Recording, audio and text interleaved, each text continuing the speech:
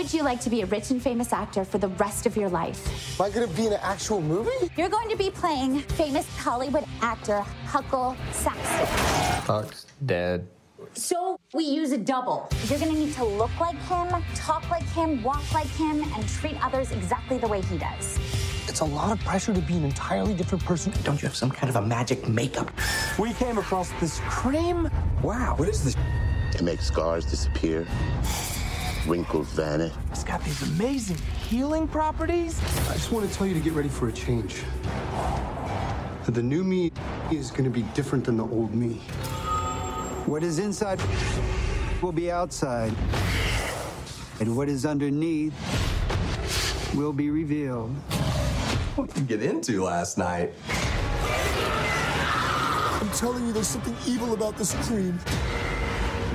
It feeds on the basest of human emotions: anger, rage, jealousy. Some things are worth more than money. Hatred. I can feel it. Anything evil. Martha!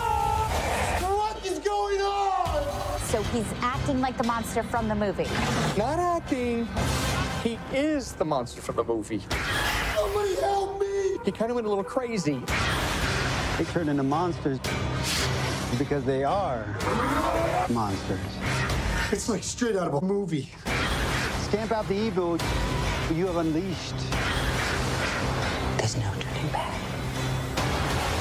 Celebrity is a mask,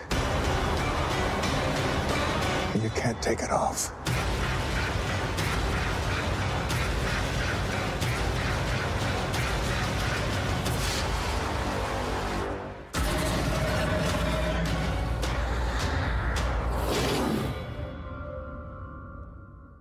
Hello, folks, and welcome to Day 2 of the 31 Days of Howling Beasts. I am your host this time around, Mr. Gary Hill, and I'm bringing you a more recent film from 2020 called Beast Mode. The cheapo plot synopsis is this. When Breen Nash accidentally kills his only client at meal ticket, he turns to an ancient herbal extract with the hope that it will resurrect both his client and his career, but soon learns the elixir brings out the worst in those who imbibe, turning them into bloodthirsty, shape-shifting beasts, and leaving Breen no recourse but to stop the creatures himself before his own inner beast consumes him. There's a little more to the story than that, but thank you to Chris Freeman, who had a better synopsis than the regular IMDb synopsis. So this film stars C. Thomas Howell as Breen Nash, who's like the agent here. James Duvall, who you may have seen in things like Independence Day and stuff like that. He's a familiar face. He just shows up in things. He plays Huckle Saxton, kind of. We'll get into that. Leslie Easterbrook shows up as Zelda Zine, who is the provider of this magical elixir, which is a cream, kind of. Robert Costanzo, character actor, shows up in this movie. Ray Wise shows up in this movie. James Hong shows up in this movie. Oh, and there's a lot of fun stuff in this movie. But basically, Breen Nash, when going to pick up his client, who's this really douchebag guy who, does drugs and bangs women, including Breen Nash's wife, accidentally runs him over and kills him. And is forced into a corner to not only hide the body, and cover it up, but to find a worthy client to be in his possible new blockbuster. After many failures, they make a Gods of Egypt joke in this movie, but the movie's called something else, and just making fun of movies that failed. And anyway, back to the story. They find this guy in a porno shop that looks exactly like his client, because he doubles as his client. And he doubles as the guy in the movie. And he has scars on his face, like acne and nastiness, so they call on Leslie Easterbrook's character, and she knows of this cream, that's a miracle cream that would get rid of all this and make him pretty again, but little does she know, or little they know, because you find out later that she does know precisely what it is. that when putting on this cream in abundance in the witching hour, in the midnight hour, this cream will turn you into whatever you have on the inside.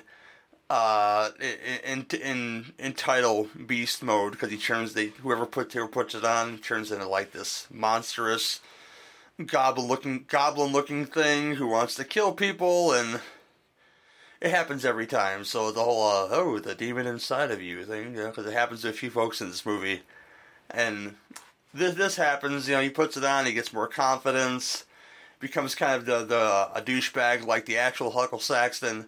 Until, stuff starts not to go right, and he starts to feel that, that thing as he becomes more douchey, he becomes more egotistical, so he becomes the beast within, and he kills the makeup people, he escapes, and another subplot, the real Huckle Saxton is still alive, so they have him locked away in a storage unit.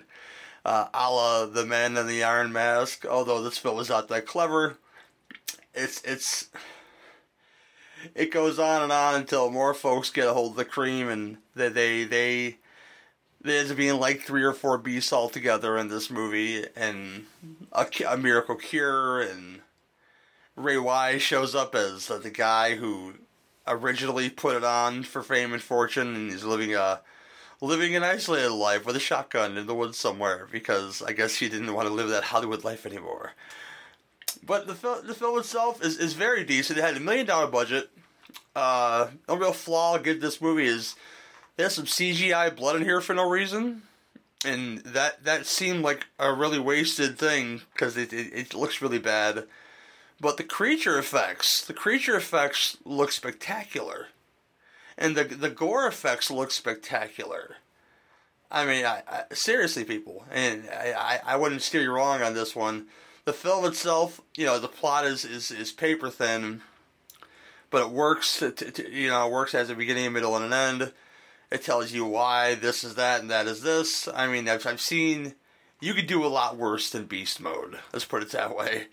And if you'd like to watch this movie, and I recommend that you do watch it at least once, because the cover art looks awesome, and the movie is decent enough to say, hey, if anything you're listening to right now says, hey, watch Beast Mode, watch it at least once. I think you only slightly regret your time. But you can find this in the States on Prime Video if you're a Prime subscriber for free. Tubi TV. If you were a subscriber, well, you that's free anyway. But they don't have that in the UK, which I heard. I was like, wow, that's wild. All that free horror films for you people not to listen to. And I didn't mention much of the crew because the director and writers,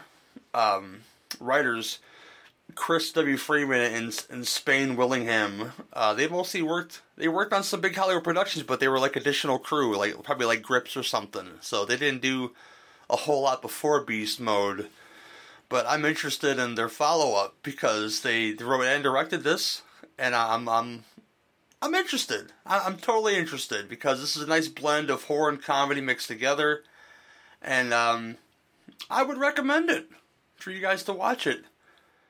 But that's it for this one this time around. Tomorrow, this is going to be a fun one. I've already listened to this, and I'm looking forward to getting it in your ear holes.